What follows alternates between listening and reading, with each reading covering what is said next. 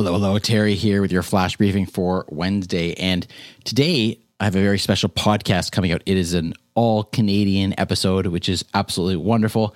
And it's a really heartwarming story too. It's all about the program known as Connected Canadians, which really helps to teach and empower seniors when it comes to technology. On the podcast today, I have two very special guests, Emily Jones-Joannis, who is the co-founder and CEO of Connected Canadians, and Taz Damon, who is the co-founder and CIO of Connected Canadians. And they come on and they talk specifically about a program that they have been working on in partnership with Amazon Canada, which has allowed seniors to have access to Echo Show devices.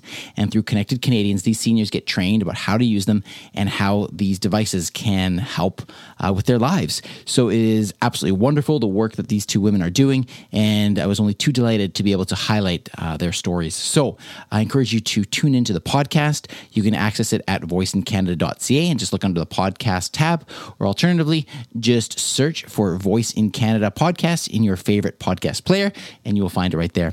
So have a listen, and I think you're in for a real treat. As I said, this is an all-Canadian story, and I absolutely love it. So enjoy, and I'll talk to you soon.